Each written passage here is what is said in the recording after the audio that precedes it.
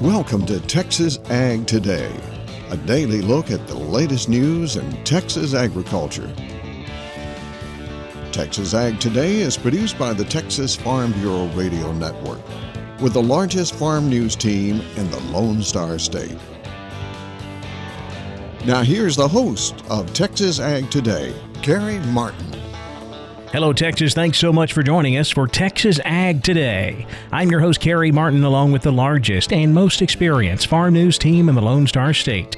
And we're all standing by to bring you the latest news in Texas agriculture, from the piney woods of East Texas out to the rocky ranges of the Trans-Pecos, and from the Panhandle down to the Rio Grande Valley.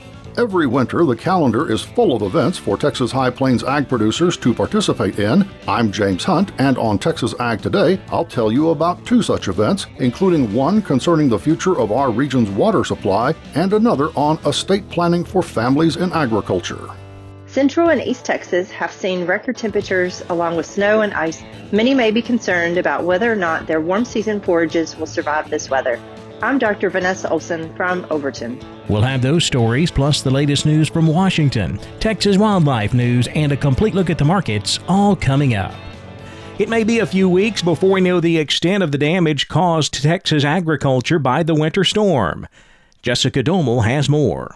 Dr. Juan Enciso, a horticulturalist for the Texas A&M AgriLife Extension Service in Weslaco, said conditions right now in the valley rival that of a winter storm in December of 1989. The low temperature in Weslaco earlier this week was 21 degrees. Extended low temperatures in the Rio Grande Valley and the Winter Garden area will affect leafy greens, onions, beets, parsley, watermelons, and citrus. AgriLife reports oranges are frozen solid and some grapefruits are frozen as well. 80% of the orange crop and 2/3 of the grapefruit crop were harvested before the winter weather hit. Still, the citrus and specialty crop industries in Texas will suffer significant losses. Some warm season crops like potatoes, watermelons, early planted corn, and grain sorghum could also be affected. For the Texas Farm Bureau Radio Network, I'm Jessica Domel. The damage to early planted corn in South Texas may not be known for a few more days. Scott Stanislav is technical agronomist for DeKalb, Asgrow, and Delta Pine in South Texas. He says you need to wait a few days before actually determining how much damage was done. You know, of course, everyone's going to want to run out there right away after the cold leaves to go see what's going on. And really, honestly, it's unfortunately for guys, it's going to probably be 3 to 5 days after the temperatures moderate back to normal before you can really assess the damage and see what's left there in the field. Scott Stanislav, technical agronomist for DeKalb, Asgrow, and Delta Pine in South Texas. It's winter meeting season across Texas. James Hunt looks at two meetings in the High Plains that you may want to check out. Coming up on Wednesday and Thursday of this week is the Ogallala Aquifer Virtual Summit we've talked about previously. The interactive online event is bringing together experts from 8 states to discuss how to preserve the aquifer.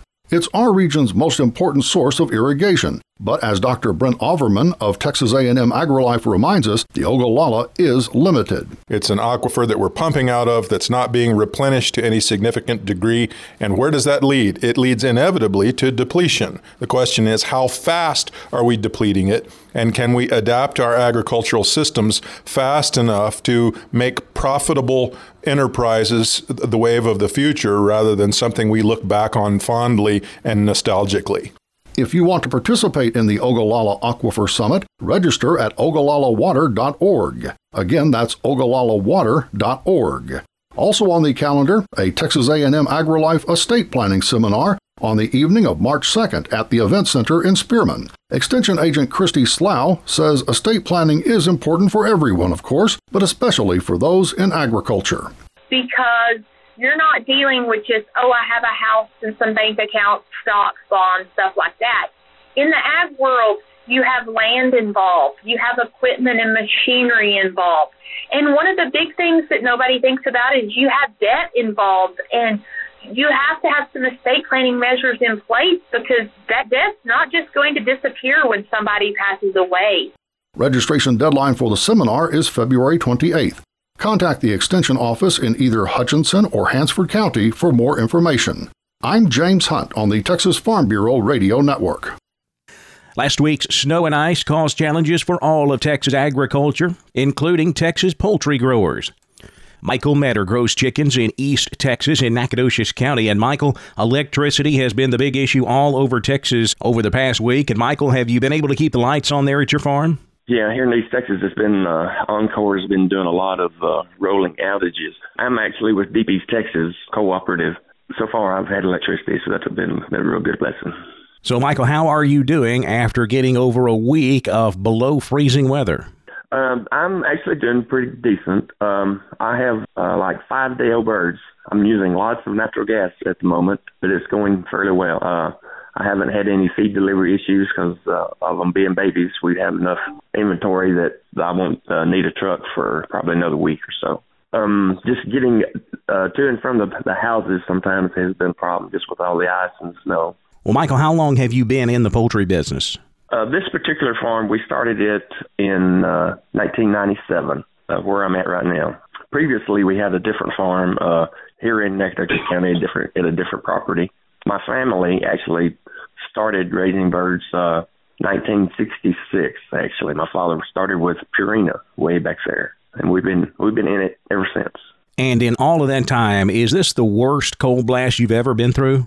Yes, for sure. Here in Nacogdoches, most of the time, if we get snow, it's like it snows one day, melts the next day. But this has been a very prolonged episode, I guess you could call it. I've never remembered anything like this, and I'm 60. Well, it's good to hear that you're doing well, Michael, but I can imagine when you get that gas bill from the past week, it's going to be a big one. Yes, it's going to be a large bill. You just may have to cut back on something else that I might want to do as it warms up, improving some roads or fences such as that. We just have to wait a hair longer. Well, what about other poultry growers in your area of the state, Michael? Have you heard of any other problems out there? I think everything is going so-so is just because of the situation. There is concern about the weight of the snow. There have been some poultry houses in Deep East Texas to have fallen in. And I think there's been 3 or 4 of this event. And the last snow event, I know there were 3 or 4 or 5 that fell in. Just the weight of the snow has been a problem. That's Michael Metter, a poultry grower in Nacogdoches County in East Texas. How will warm season forages be affected by last week's Arctic blast?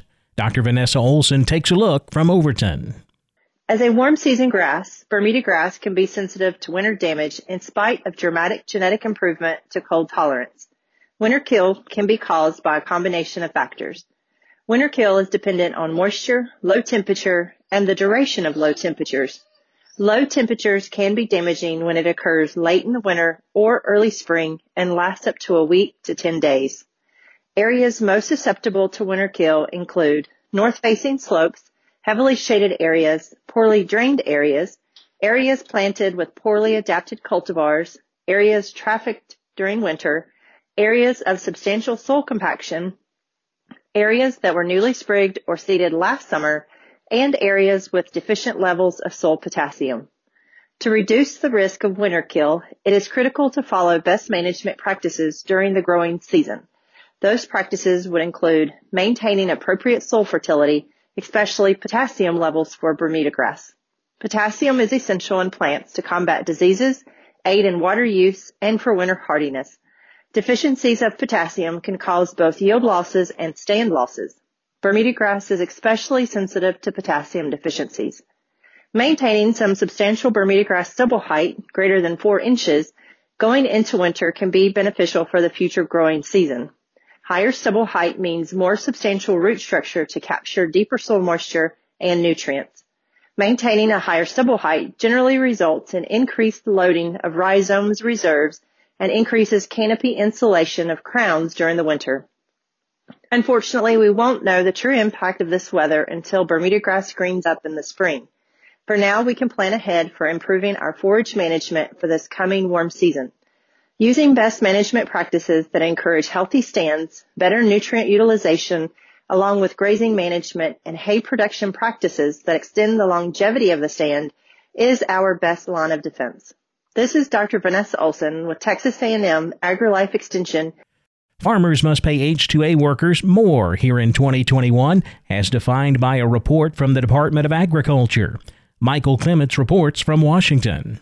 The Farm Labor Survey released this month by the Department of Agriculture set the minimum wage farmers must pay H-2A workers, known as the Adverse Effect Wage Rate. American Farm Bureau Federation economist Veronica Nye says the 2021 rate increased 4.5%. 2021 is another year of an increase in farm labor rates. What's most important are regional rates. And there we saw California is certainly the leader. Unfortunately for that state, an increase in wages of 8.7%, where the Delta and Southeast region both showing increases of less than 1% in wages. The Adverse Effect Wage Rate is usually published in November, but a potential policy change delayed the announcement. There were some potential policy changes the outgoing administration put into place that the courts then struck down that basically delayed the collection of the wage data via the USDA surveys. That meant USDA had to reissue the survey, collect that information, and so we're only just now getting that survey data out. The new rate goes into effect immediately. Whether farmers will need to issue back pay for wages earned before the announcement is to be determined. Nye says the 2021 increase follows several years of increases. Over the last 5 years, we've seen a national average increase in the AWR of 20%. So certainly looking at increases in the AWR year after year that are outpacing the regular employment cost index, which is a measurement of the total changes across all occupations in the U.S. Learn more on the market intel page at fb.org. Michael Clements, Washington. Landowners now have more time to apply for a conservation and wildlife habitat improvement program. I'm Jessica Domel, and I have details coming up on Texas Ag Today. And deworming is a routine practice for horses, but it is possible that it could lead to inflammation. Texas veterinarian Dr. Bob Judd tells why, coming up next, right here on Texas Ag Today.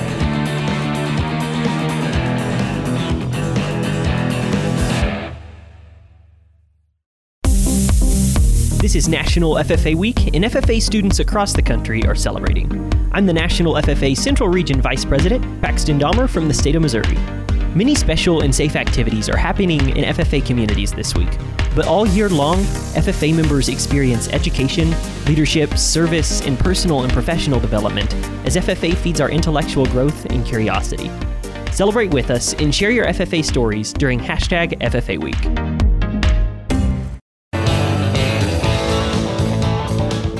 We're keeping you informed on everything happening in Texas agriculture on Texas Ag Today. Well, it's routine practice to deworm your horse, but did you know that could cause inflammation?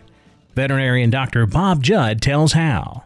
And Dr. Ashley Stewart from Texas Tech indicated in the horse publication that small strongyles are the most prevalent intestinal parasite in horses at this time and are the primary target of deworming programs. This is different from 50 years ago because at that time, large strongyles were the major problem in horses. But the introduction of ivermectin was very effective at decreasing the number of these parasites. Larval stages of the small strongyle insist in the walls of the large intestine and are more difficult to kill with regular deworming medications. It is possible that killing the parasites could lead to adverse reactions, and so she tested this concern using Quest, which kills encysted larvae, and ivermectin, which does not kill encysted larvae. The researchers took 36 horses and treated 12 with ivermectin, 12 with Quest, and 12 were not dewormed at all. The researchers found no differences in inflammation between the treatment groups regardless of the dewormer used. There was more inflammation found in horses with more parasites, which would be expected. However, treatment with drugs that kill the larvae did not seem to be the determining factor in the amount of inflammation, but rather the number of worms present. It seems if a horse is healthy, deworming with a larvicidal medication like Quest does not result in a significant reaction. However, in horses that have other health issues or have not been dewormed in a while and have large numbers of parasites, potentially using a non-larvicidal drug like ivermectin, followed in 30 to 60 days by Quest, may be a safer option. I'm veterinarian Dr. Bob Judd with today's Texas Vet News. You are listening to the Texas Farm Bureau Radio Network. Landowners now have more time to apply for a conservation and wildlife habitat improvement program. Jessica Domel has more in today's Wildlife Report. If you missed the deadline to sign up for the Conservation Reserve Program earlier this month, you're in luck. The U.S. Department of Agriculture has extended the deadline to sign up for the Land Conservation Program. USDA's Rod Bain joins us with more. General CRP sign-up is extended until further notice. That from Farm Service Agency Acting Administrator Steve Peterson. The original sign-up deadline for General CRP was set for February 12th. The sign-up extension comes as the new administration looks at ways to increase acreage enrollment. Currently, almost 21 million acres are enrolled in CRP versus an enrollment cap of 25 million acres per the 2018 Farm Bill. There are some discretionary items that the Secretary makes decisions on, and so they wanted to give him the opportunity to do that. And for landowners with acres already under contract through this General CRP sign-up, we want to reassure producers that if changes are announced, that they will have the opportunity to come back and amend their contract based on those new provisions within the sign-up period. CRP provides a yearly rental payment to farmers who enroll in CRP and agree to remove environmentally sensitive land from agricultural production and plant species that will improve soil quality and health. Contracts for the program typically last 10 to 15 years. This year, sign-up includes increased opportunities for enrollment of wildlife habitat through the State Acres for Wildlife Enhancement, or SAFE initiative. Details are available on the USDA Farm Service Agency website. You can enroll now at your local Farm Service Agency office. You may want to call ahead as appointments may be required. A new deadline for CRP sign-up has not yet been set. For the Texas Farm Bureau Radio Network, I'm Jessica Domel. The cattle complex closed mixed on Monday with live cattle lower, feeder cattle higher. But the cotton and grain markets took off to the upside once again. We'll take a look at all of the livestock, cotton, grain, energy, and financial markets coming up next. Keep it right here on Texas Ag Today.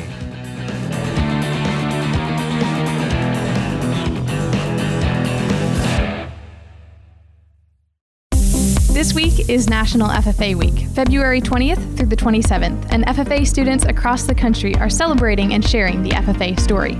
I'm Miriam Hoffman, National FFA Eastern Region Vice President from Illinois. National FFA Week is a time to share what FFA is and the impact it has on members. It's the top school-based youth leadership organization and cultivates and nurtures future leaders who will change how the world grows. Share your FFA stories during #FFA Week. We're giving you the market information you need on Texas Ag Today.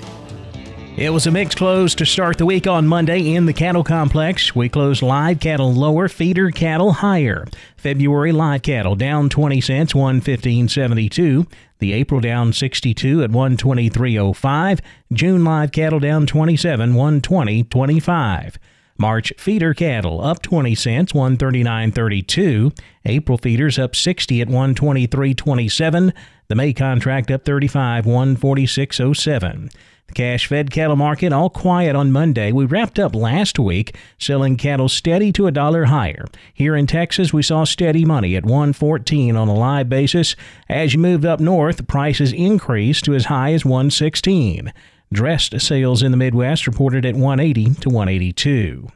Boxed beef prices higher on Monday. Choice up 15 cents, 239.38. Select up 98 at 228.88.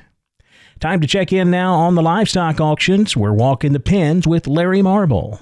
You know, on a week when no cattle sales can be held because of bad weather, it still doesn't stop the livestock market operators from doing their primary job. You folks know what that is. They're cattlemen. My friend J.R. Gully spoke with Carl Herman from Caldwell Livestock Commission Company about the goings-on this week in the place of a livestock sale. J.R.? We're on the line now with Carl Herman of Caldwell Livestock Commission. Carl, I know you're not having a sale this week. How are y'all doing otherwise? Well, just taking it a day at a time, trying to get around all these cattle and get them something to eat, either hay or cubes, and trying to keep the water troughs busted where they can get a drink, or the shot tanks. And yesterday, for example, we had a tractor that's still hooked on the shredder, and we had to back it off of that tank. A lot of places where we could bust the ice so the cattle could drink. So it's just every day's different. So for right now, Carl, things continue to remain pretty icy in your area? Yes, sir. Everything's pretty icy. It has warmed up. It's 32 right now, and some of this ice is melting off the trees and the power lines, which is good because we don't need any more power outages or anything like that. That was Carl Herman from Caldwell Livestock Commission in Caldwell. Back to you, Larry. So, neighbor, as you can see, the work never ends. Not for a cattleman, not for a livestock auction owner.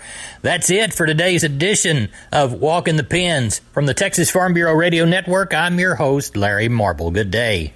Thanks, Larry. Back over to the futures market now. Lean hogs wrapping up Monday on a higher note. April up 62 cents, 85.12. May hogs up 45, 87.85. Class 3 milk steady to higher. March milk up 7 cents, 16.34 a hundredweight.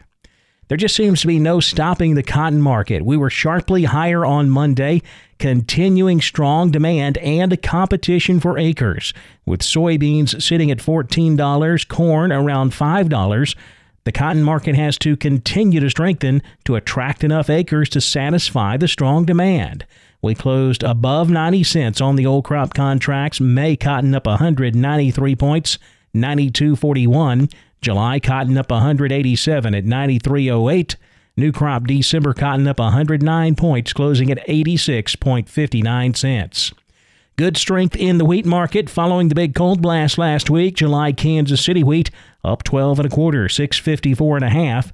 July Chicago wheat up 13 3/4, 6.57 a bushel. And a strong close in the corn market. March corn up 8 1/4, 5.51. September corn up 8 3/4, 4.90 1/2. In the energy markets, March natural gas down 12 cents, 2.94. March crude oil up 2.45, closing at 61.69 a barrel. The financial markets mixed. The Dow Jones Industrial Average up 49 points, 31,546.